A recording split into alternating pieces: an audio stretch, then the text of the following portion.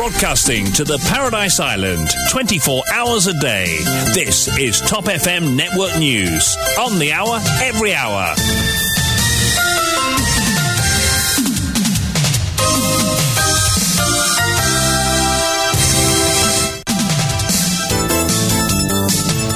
Le journal de 17h vous est présenté par Douchina Apigadou. Bon après-midi. Bon après-midi Kylian, bon après-midi à tous. Tout d'abord les titres. Allégation de sniffing. Le Premier ministre est coupable d'actions illégales qui menacent la sécurité nationale. Il a perdu la confiance de la population, fustige Faisal Djirobarkan. Au Parlement, le Speaker doit comprendre que son rôle n'est pas d'empêcher l'opposition de poser des questions au ministre, affirme Jeyan Chelum. Mise en garde, la grippe saisonnière peut être plus sévère que la Covid-19 car elle n'avait pas été importée à Maurice ces 2 dernières années, affirme le docteur Shamim Djomdali. La violence parmi les jeunes devient de plus en plus un mal qui ronge notre société. Comment aborder ce fléau? À suivre le dossier dans cette édition.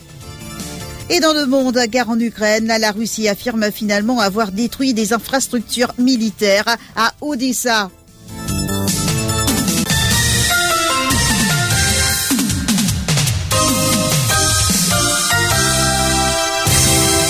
Allégation de sniffing. Les critiques continuent de s'abattre sur Pravin Jugnauth depuis que le rapport du Chief Technical Officer de Mauritius Telecom, qui démontre qu'il y a eu data capture à Béjacoté, a été révélé dans la presse vendredi dernier. Pour Faisal Djirobarkan de Think Mauritius, les éléments révélés vendredi sont accablants et démontrent qu'il y a eu des actions illégales de la part du Premier ministre. Ces actions, selon le porte-parole de Think Mauritius, menacent la sécurité nationale. Bonne preuve, nous gagnons accablant. Là, peine à sortir de là, on a un gros problème au niveau de la tête du pays. Le PM, apparemment, là, est coupable d'une action de haute trahison à la tête de l'État. Et ça, c'est extrêmement grave. C'est du jamais vu à Maurice. Le PM, là, perdit la confiance des citoyens. Et il est coupable d'une action illégale qui menace la sécurité nationale. Et ça, c'est très, très grave. Faisal Djirobarkan affirme que c'est inacceptable qu'un Premier ministre induise la population et le Parlement en erreur. Il est d'avis que Pravin Jugnauth n'a plus le droit moral de rester en poste comme Premier ministre. Nous ne sommes pas capables de continuer un Premier ministre qui vient raconter nos histoires. Et à chaque fois qu'il y a un problème, il toujours sorti en parade. Vous êtes la fumée dans l'isier, ban citoyen. À chaque fois, utilise l'appareil d'État pour se dédouaner.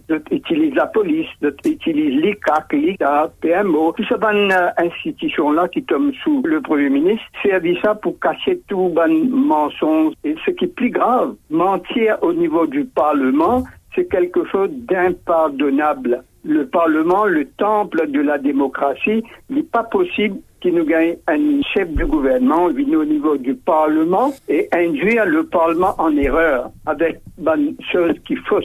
Et le Premier ministre n'a le droit moral pour rester à son poste en ce moment. Les besoins prend la porte de sortie. Le pays besoin respirer, la vérité besoin primer. Top FM. Au Parlement, le Speaker doit comprendre que son rôle n'est pas d'empêcher l'opposition de poser des questions au ministre, affirme Jeyan Chelum.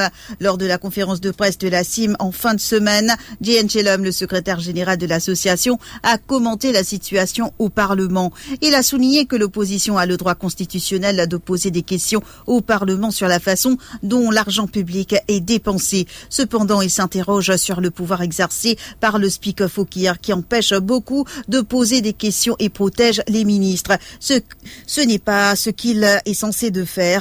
Il doit être neutre et indépendant, affirme-t-il.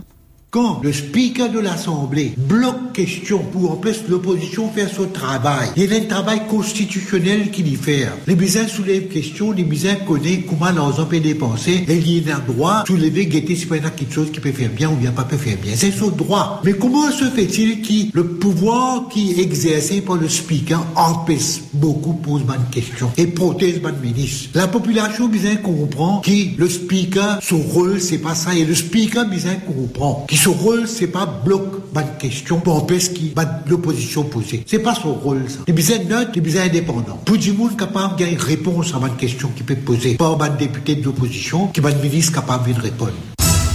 Cet hiver, nos hôpitaux sont submergés par le nombre de cas de grippe saisonnière. Cela peut être expliqué par la réouverture des frontières, explique le virologue Shamim Jomdali, basé en Afrique du Sud. Car, ajoute-t-il, la grippe saisonnière est importée. Le docteur Jomdali explique qu'elle n'était pas présente dans le pays ces 2 dernières années car nos frontières étaient fermées. Le système immunitaire des Mauriciens n'est plus adapté à cette grippe, dit-il, ce qui explique sa sévérité. Il y a beaucoup plus de cas de grippe avec des autres virus comme influenza ou OSV ou adénovirus actuellement et qu'il est important qu'il aussi prend ça en considération. Il ne fallait pas qu'il nous mette toute concentration nous efforts le Covid parce qu'il nous l'écho par fin récit que ça va le virus influenza, va les autres virus respiratoires là pendant presque 10 années maintenant parce qu'ils frontières fermées. Ça va le virus là généralement dit importé à cause ça qui nous appelle les saisonniers. En même temps, nous l'écho par fin rencontre ça va le virus là, le système immunitaire fin oublier comment se ressembler. Et aujourd'hui à travers le monde et même à Maurice, nous peut gagner des gens qui peut infecter avec ça va le virus comme la grippe influenza. Peut gagner des symptômes qui bien plus sévères qu'ils ne connaissaient avant. Sur les plages du Nord, les baigneurs ont intérêt à être vigilants. La présence des méduses est constatée par la garde-côte nationale, particulièrement dans les lagons de Trouaubiche et Montchoisy. La police invite donc le public à la prudence. En cas de piqûre de méduse, la Croix-Rouge conseille de rincer avec du vinaigre ou de l'eau de mer avant d'appliquer un antiseptique. Il est également conseillé de consulter un médecin. Des scènes de violence impliquant des collégiens et des jeunes en circulation. Plusieurs vidéos circulent sur la toile récemment. Certaines montrent des images d'actes de violence perpétrés par des jeunes en uniforme d'école. Certains vont même jusqu'à s'en prendre aux forces de l'ordre. Les dates de ces incidents ne peuvent être confirmées. Un compte rendu de Jessica Godin. Le responsable de presse de la police, inspecteur Shivakuten, indique qu'aucun cas de ce type n'a été répertorié récemment. Bonne information qui nous donne, nous ne pouvons pas répertorier aucun cas de violence parmi les étudiants ces derniers temps. Sauf qu'il nous connaît, il y a quelques cas qui vont à quelques mois de cela, et qui bien rassurent la population, les parents surtout, et la police paraît insensible à cette situation-là. Mais dans une unité comme la Crime Prevention Unit, la brigade pour la protection de la famille, très souvent, nous faisons une campagne de sensibilisation au niveau de établissements scolaires, que ce soit primaire ou secondaire. Il ajoute qu'il y a eu des cas où les policiers ont eu à utiliser la force minimale pour ramener des jeunes à la raison. Pour confronter à une situation vraiment des fois très très difficile, parce que nous peut deal avec des jeunes, des adolescents. Deuxième, les autres violences, les autres même, même un agent de police fin arrivé comme un agent de police fin blessé. Nous avons servi la force nécessaire. Normalement, c'est la force minimale qui nous servit pour nous capables à raisonner et mettre fin à la violence qui est perpétrée par les jeunes. Et définitivement, nous prenons d'autres à la station, une côte de 6 autres jeunes en bas. 18 ans, nous pouvons faire appel à d'autres parents pour d'autres unis, pour ne pas prendre d'autres statements, etc. Sunres Sorminaden, ancien recteur, estime qu'il faut mettre en place des mécanismes pour pouvoir détecter les jeunes à problème et les aider. Nous pensons qu'il y a une autorité de mettre sur place un mécanisme pour capable détecter et surtout les enfants à problème. Il y en a beaucoup maintenant parmi les jeunes. Et c'est pourquoi qu'il tout le temps on veut dire bizarre comme si un psychologue attaché à chaque école pour capable faire un suivi régulier de tous nos jeunes pour essayer de nous donner un petit coup de main pour supporter les autres pour qu'ils soient capables de faire face à certaines difficultés qu'ils peuvent passer pour le moment. Virginie Saramandif, psychologue, explique qu'il est important d'être à l'écoute des jeunes afin de comprendre ce qu'ils vivent. La violence chez les jeunes, d'après ce qu'on expose moi, vis-à-vis de plusieurs aspects envers les policiers ou autres, les jeunes ont une façon de s'exprimer.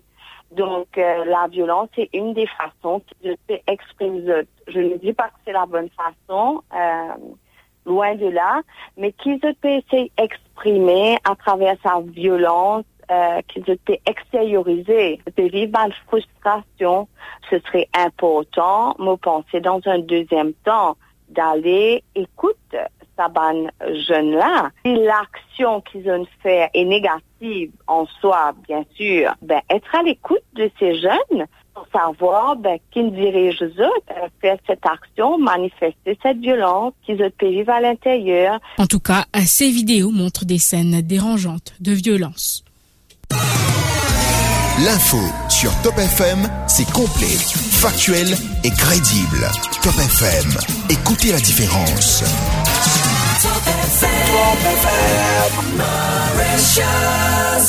Broadcasting 24 hours a day. Top FM Network News.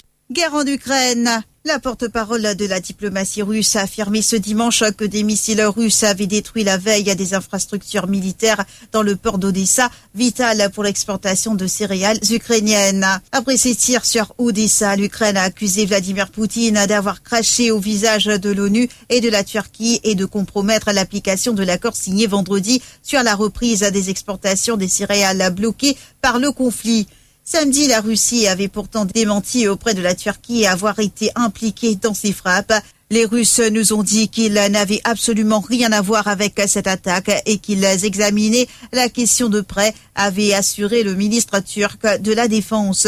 Selon Kiev, 2 missiles ont frappé le territoire portuaire d'Odessa et 2 autres ont été abattus par les défenses antiaériennes avant d'atteindre leur cible. L'accord signé vendredi à Istanbul entre la Russie et l'Ukraine prévoit notamment l'instauration de couloirs sécurisés afin de permettre la circulation en mer Noire des navires marchands que Moscou et Kiev s'engagent à ne pas attaquer et doit permettre d'exporter 20 à 25 millions de tonnes de grains bloqués en Ukraine et de réduire le risque d'une crise alimentaire mondiale. Aux Philippines, 3 personnes ont été tuées ce dimanche lors d'une fusillade dans une université de la capitale, Manille, dans ce qui semble être un assassinat ciblé selon les autorités. Une ancienne maire de la province méridionale Méritive de Basilan a été tuée ainsi que son assistant et un agent de sécurité de l'université, a déclaré le maire de l'agglomération où s'est déroulée la fusillade. Aux États-Unis, une vague de chaleur extrême frappe à des dizaines de millions d'Américains ce week-end avec de nombreux records de température attendus dans le centre et le nord-est et un feu de forêt se propageant de manière alarmante en Californie. L'incendie Oak Fire, décrit comme explosif par les autorités, s'est déclaré vendredi dans le comté de Mariposa, près du parc national de Yosemite. Il s'est déjà déplacé sur quelques 4800 hectares, détruisant 10 propriétés et en endommageant 5 autres, selon un bulletin samedi du département californien des forêts et de la protection contre le feu. Plusieurs routes ont été coupées et plusieurs zones ont reçu l'ordre d'évacuer alors que le feu d'une activité extrême et combattu par plus de 500 pompiers n'était pas maîtrisé samedi selon la même source. Plus de 6000 personnes ont été évacuées selon un porte-parole des pompiers de Californie précisant que des employés de différents services affluaient de tout l'État pour prêter main forte. Le rappel des titres.